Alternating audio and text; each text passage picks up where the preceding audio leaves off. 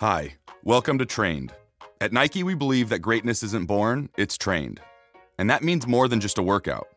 Each episode, we'll bring you conversations with leading experts in what we call the 5 facets of training: movement, recovery, sleep, nutrition, and mindset. I'm Ryan Flaherty, Senior Director of Performance at Nike. I train some of the world's best athletes, like Saquon Barkley, Russell Wilson, and Marcus Mariota. We're back with part 2 of our New Year's episodes, and we're picking up where we left off, focusing on how we can set goals and strive to be our best in 2019. You're listening to Trained, presented by Nike.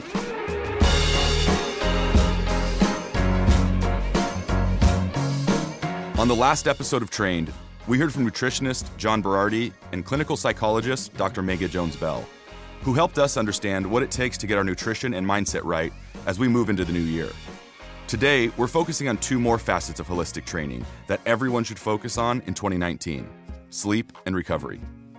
I can't stress enough just how big of an impact sleep and recovery have on everything else we do.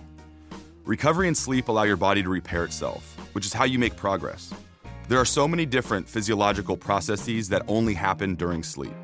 When we're asleep, we release growth hormone. Our cells go through protein synthesis, and our bodies repair damaged tissue. And when you don't get enough sleep, that's when your physical and mental performance suffers. Even if you're someone who is in great shape, or if you're a trainer and you have a client that comes to you every day, if that person is underslept, their reaction time is much slower compared to someone who is well rested. There are studies that show that someone who is underslept has the same reaction time as someone whose blood alcohol level is 0.08%. It's as if they're legally drunk. But I think a lot of people let sleep and recovery fall by the wayside. Even in my own work, I found that my athletes don't realize why sleep and recovery are so important. Here's something I like to share with my athletes that help them realize why sleep is crucial. Your peripheral nervous system actually takes about 48 hours to recover from any intense workout or stressful situation. Everyone knows that feeling. It's the soreness you feel in your hamstrings and glutes after doing a set of squats. But for more intense exercise, like running a marathon, our central nervous system begins to suffer when we don't sleep. We can't think critically, we're more irritable, and our decision-making skills begin to suffer. And when we don't take time to reset our bodies and minds, we trick our brain into thinking that that state of constant fatigue is normal. And it's not. When my athletes are constantly going and don't give themselves a break, that's when physical injuries and mental burnout happen. So this year, I want you to think about what recovery and sleep goals can do for you or your client's overall health. It's easy to say, I want to get 8 hours of sleep every night, or I want to make time for recovery days in my training routine. But to put it into practice, we have to know where to start. And for that, we're first going to turn to sleep expert Dr. Jennifer Martin. She'll give us some concrete tips on how to make the most of your sleep schedule in 2019. After that, we'll go to physical therapist Derek Samuel, who will help us set recovery goals and tell us how to stick to them. Throughout the episode, we'll hear from our Nike Master Trainers. They'll be giving us their #1 tips on how to stay fit in the gym, on the court, or wherever you train. But before we get into that, let's get to some sleep advice with Dr. Jennifer Martin.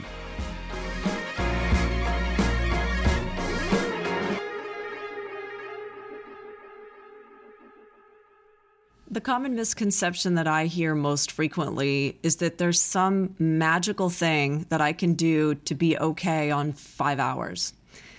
We all have an internal biological sleep need, and it's genetic. We're learning more and more about the genetics of sleep duration, of how much sleep an individual person needs all the time now. And, I like to use height as a metaphor. I wish I was taller, but I can't make myself taller by wishing that. I also can't make myself need less sleep by wishing that I needed less sleep. That's Dr. Jennifer Martin. She's a professor of clinical psychology at UCLA and a researcher at the Greater Los Angeles VA Hospital, where she runs a behavioral sleep medicine program. Dr. Martin's sleep metaphor is great for 2 reasons. 1, it's a good reminder that no one is above sleep. I do want to mention that while there's a ton of sleep research on the benefits and processes of sleep, the scientific community is still trying to figure out why we sleep. But something researchers do understand is that everyone, no matter who you are, really needs between 7 to 9 hours of sleep to be at their best. And 2, just as some people are taller than others, everyone's sleep needs are different. And when you set sleep goals, you got to think about your own sleep habits. Maybe you're someone who has trouble falling asleep, or maybe getting up in the morning, no matter what time you go to bed, is a struggle. Dr. Martin thinks about sleep goals not as one size fits all, but as do what works for you.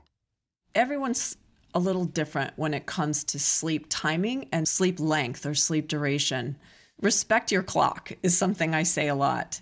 So I think that knowing your own circadian tendency is what we like to call it, and then structuring your life as much as you can around that can be, it'll make you feel better and it'll make things a lot easier. Sleep goals are no different from other training goals. Like John Berardi and Megan Jones-Bell mentioned in our last episode, the starting point for any training goal is bringing awareness to your current habits. The same goes for sleep.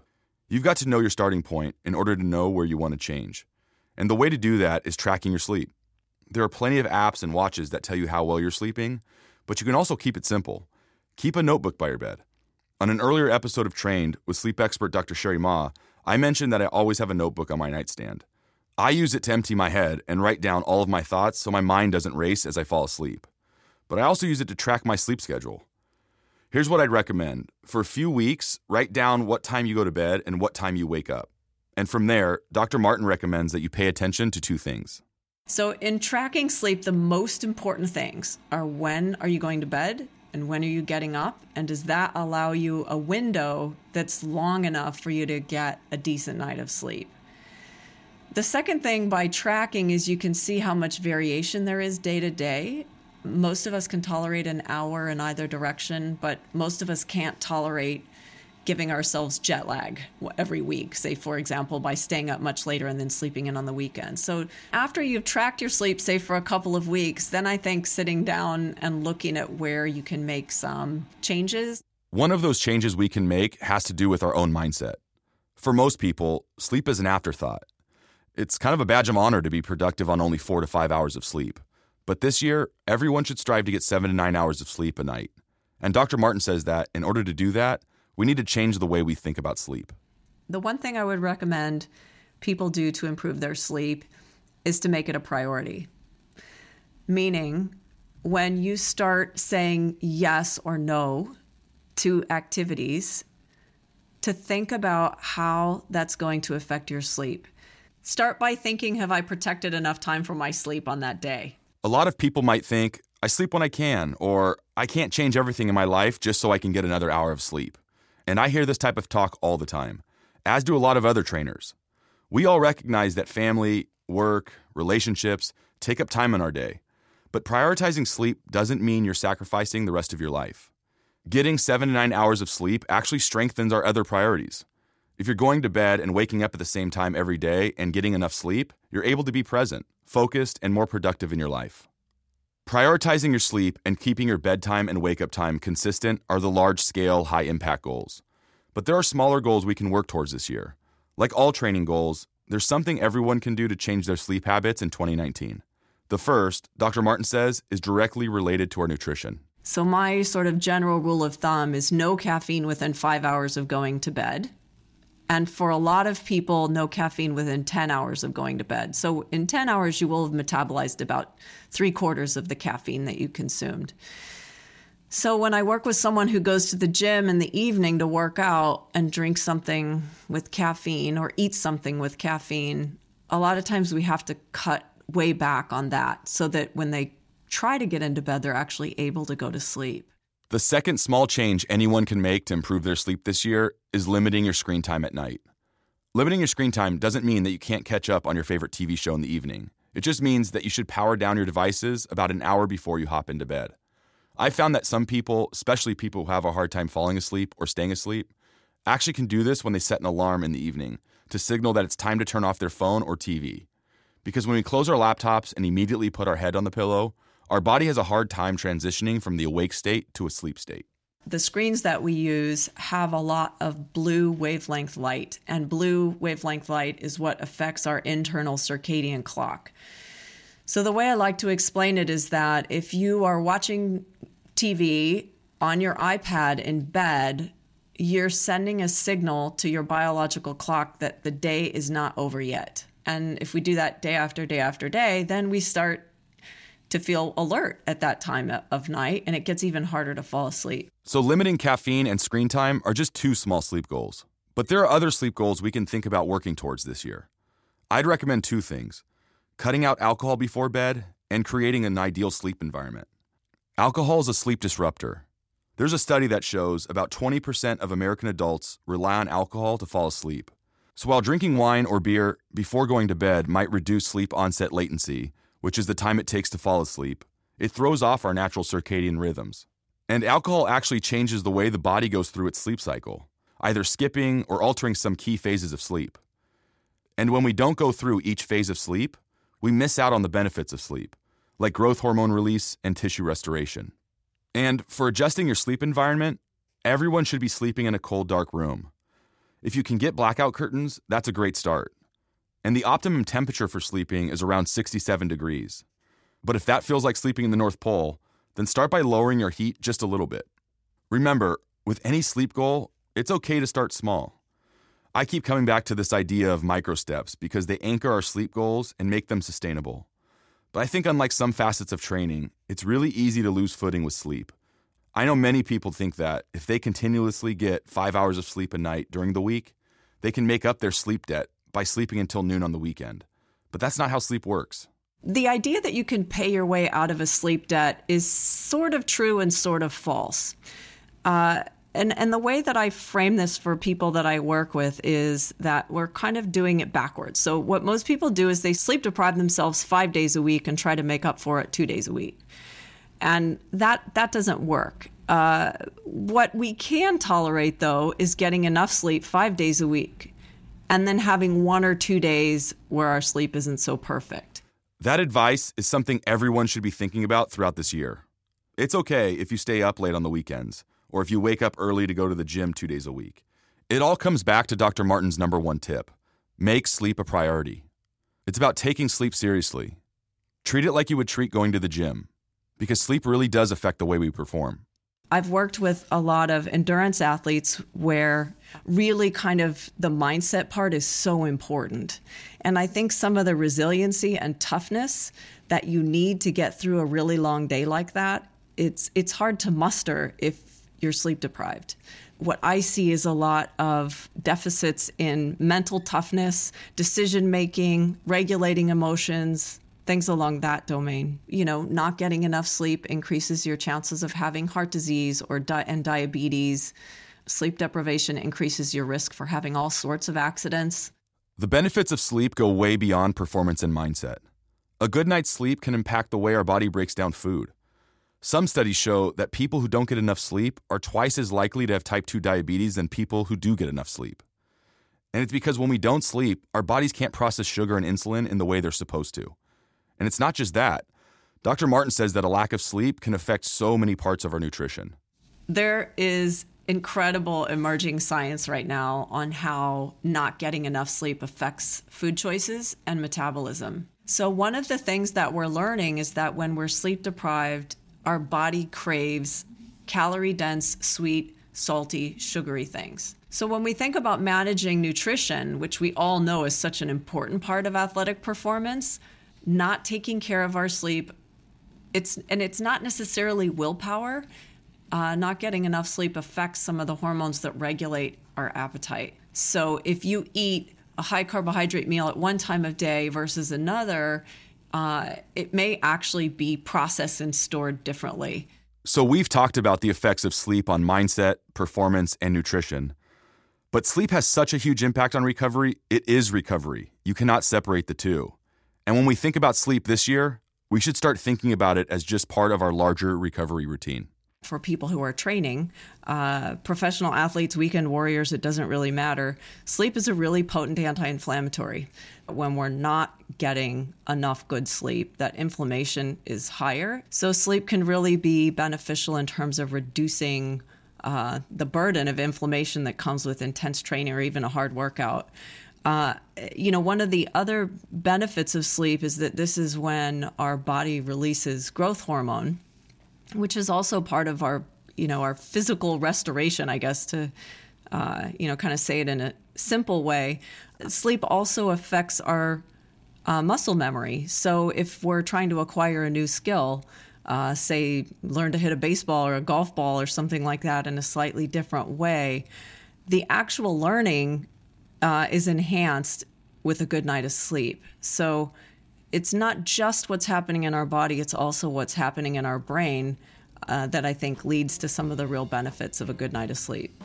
Sleep is what lets us reset our bodies and minds each day so we can face all types of physical, mental, and emotional challenges. But another big piece of that reset is recovery. And that means giving your body a break while also allowing your muscles to stretch and strengthen.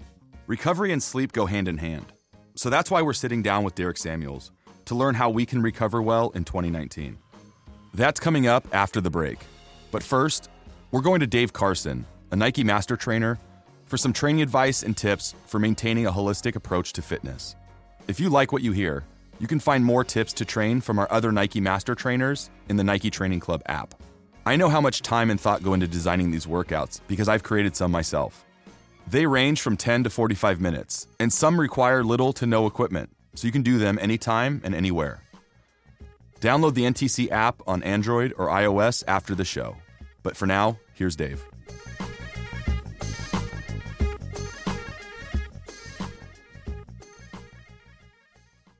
Hey guys, I'm David Carson, and I'm a Nike Master Trainer based in Chicago. If you really want to make lasting gains in the gym this year, my biggest tip for both personal trainers and athletes is this. It might seem like an odd place to start, but in order to stick with any training program, you've got to start thinking about life outside the gym. It's not enough to say, I'm going to go to the gym 3 times this week. You have to make room in your life for that to happen. I mean, actually write it out in your calendar and make it a non-negotiable.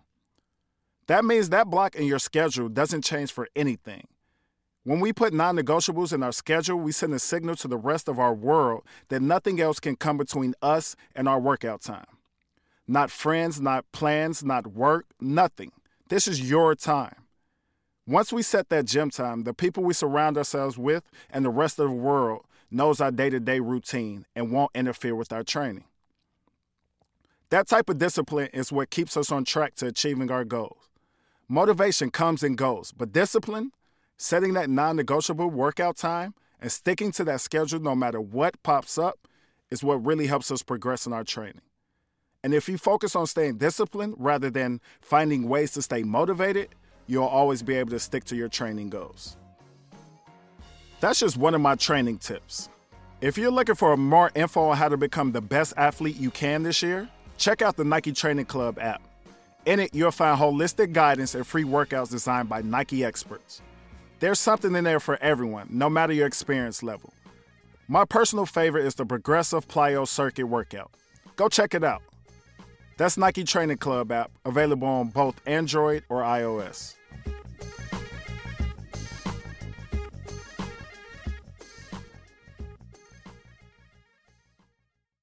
What someone should be looking for in their recovery routine is something that resonates with them, something that makes sense to them, something that seems tangible, that they can really integrate in their daily schedule.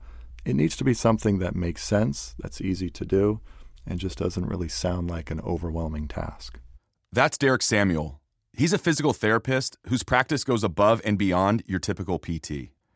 He has worked with all types of athletes, everyone from NFL stars to beginners who are looking to improve their overall health.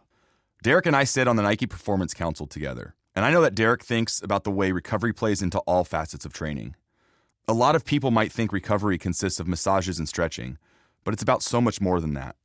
Recovery is about keeping our body in homeostasis, which is the state of balance and equilibrium within the body.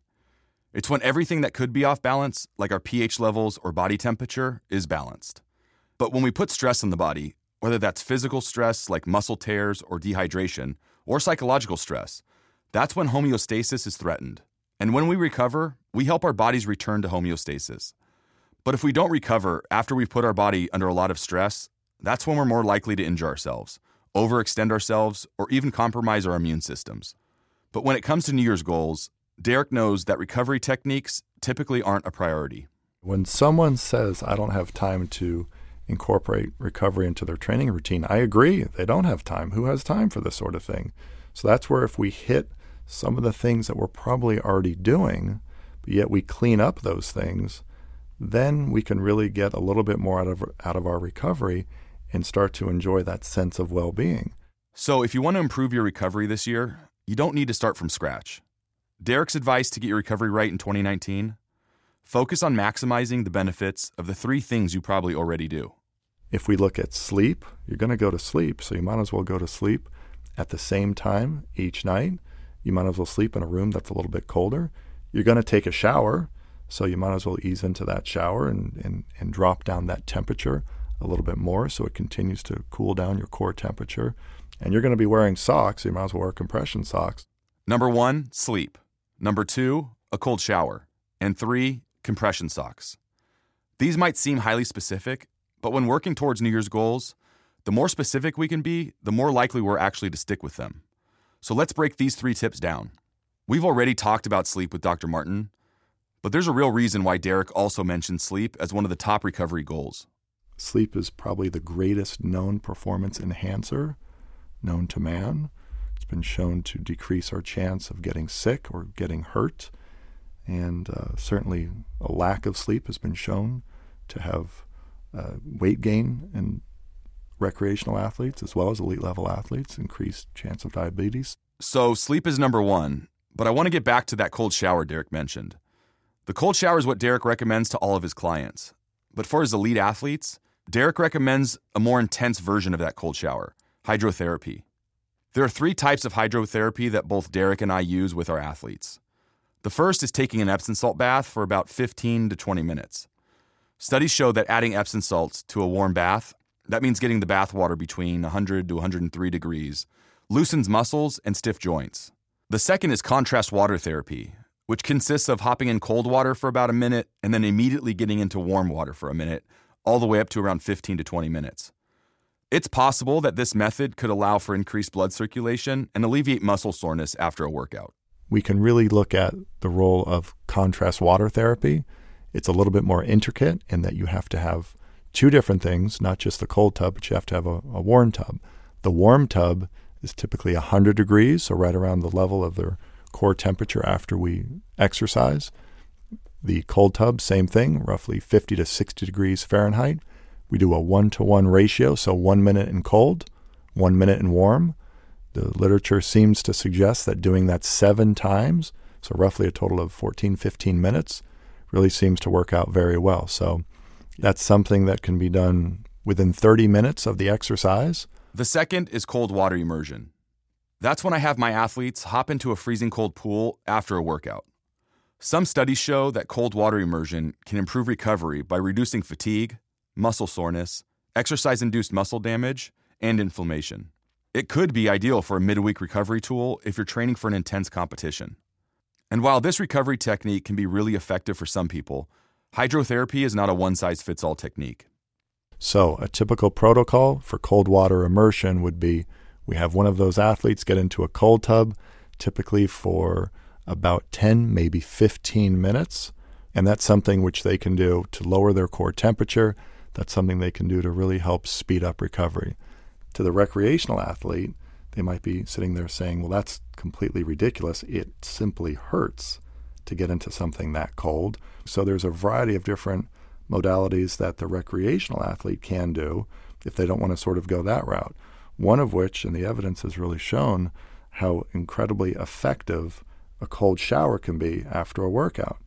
You don't get quite the same benefit as getting in a cold tub, but if we get into a cold shower immediately after our workout, then there really seems to be a lot of upside that can happen. There's a lot of physiological things that happen when we expose ourselves particularly to cold, and some of the various things that it can do to us. It can increase our beta endorphins, which increases the sense of well-being. It could increase our dopamine levels, which helps with voluntary movement and sleep patterns and motivation and mood.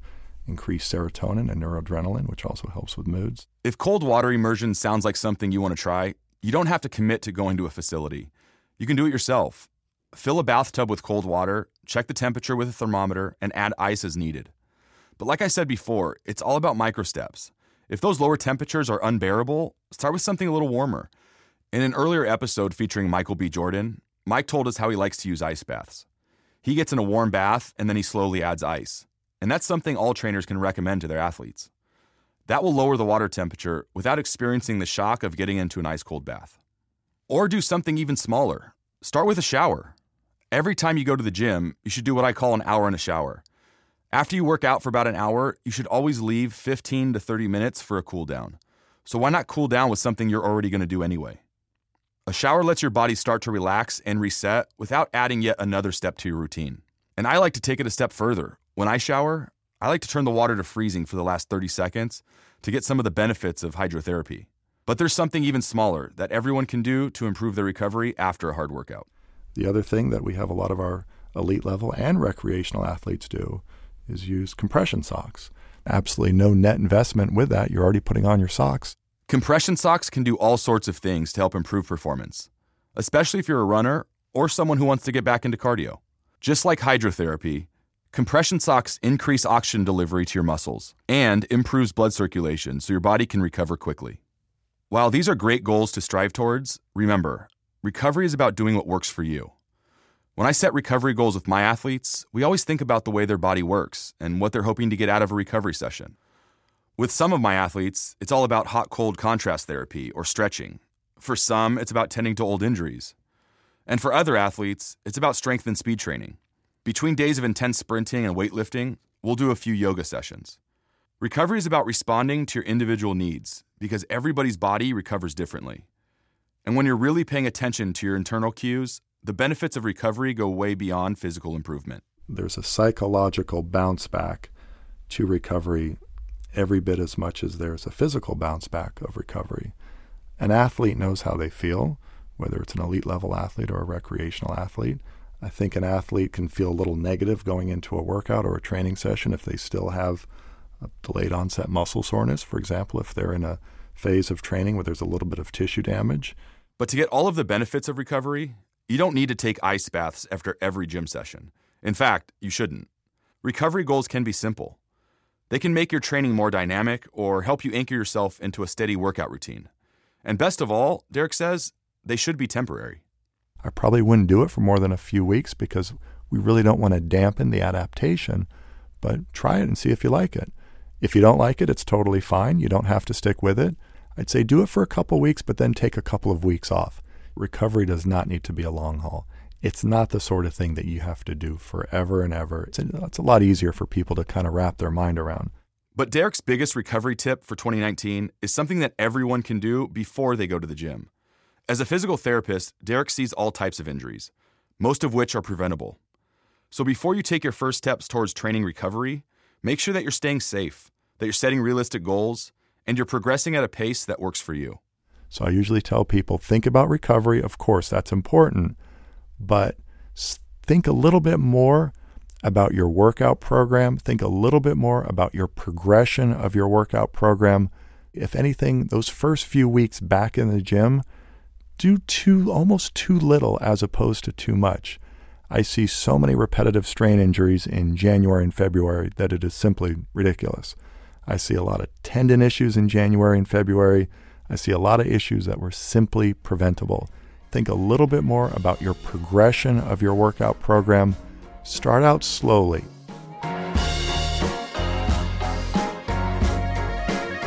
Trained is produced by Nike Training Club Pro. If you're a trainer, join a community of trainers looking to make fitness better for everyone. Learn from leading experts in movement, mindset, nutrition, recovery, and sleep. And get an exclusive 30% discount on Nike gear. Apply at nike.com/NTC Pro. We'll be back next time with a conversation with Sarah Sigmundsdottir, the world-renowned Olympic weightlifter and CrossFit athlete. This is Trained. Talk to you soon.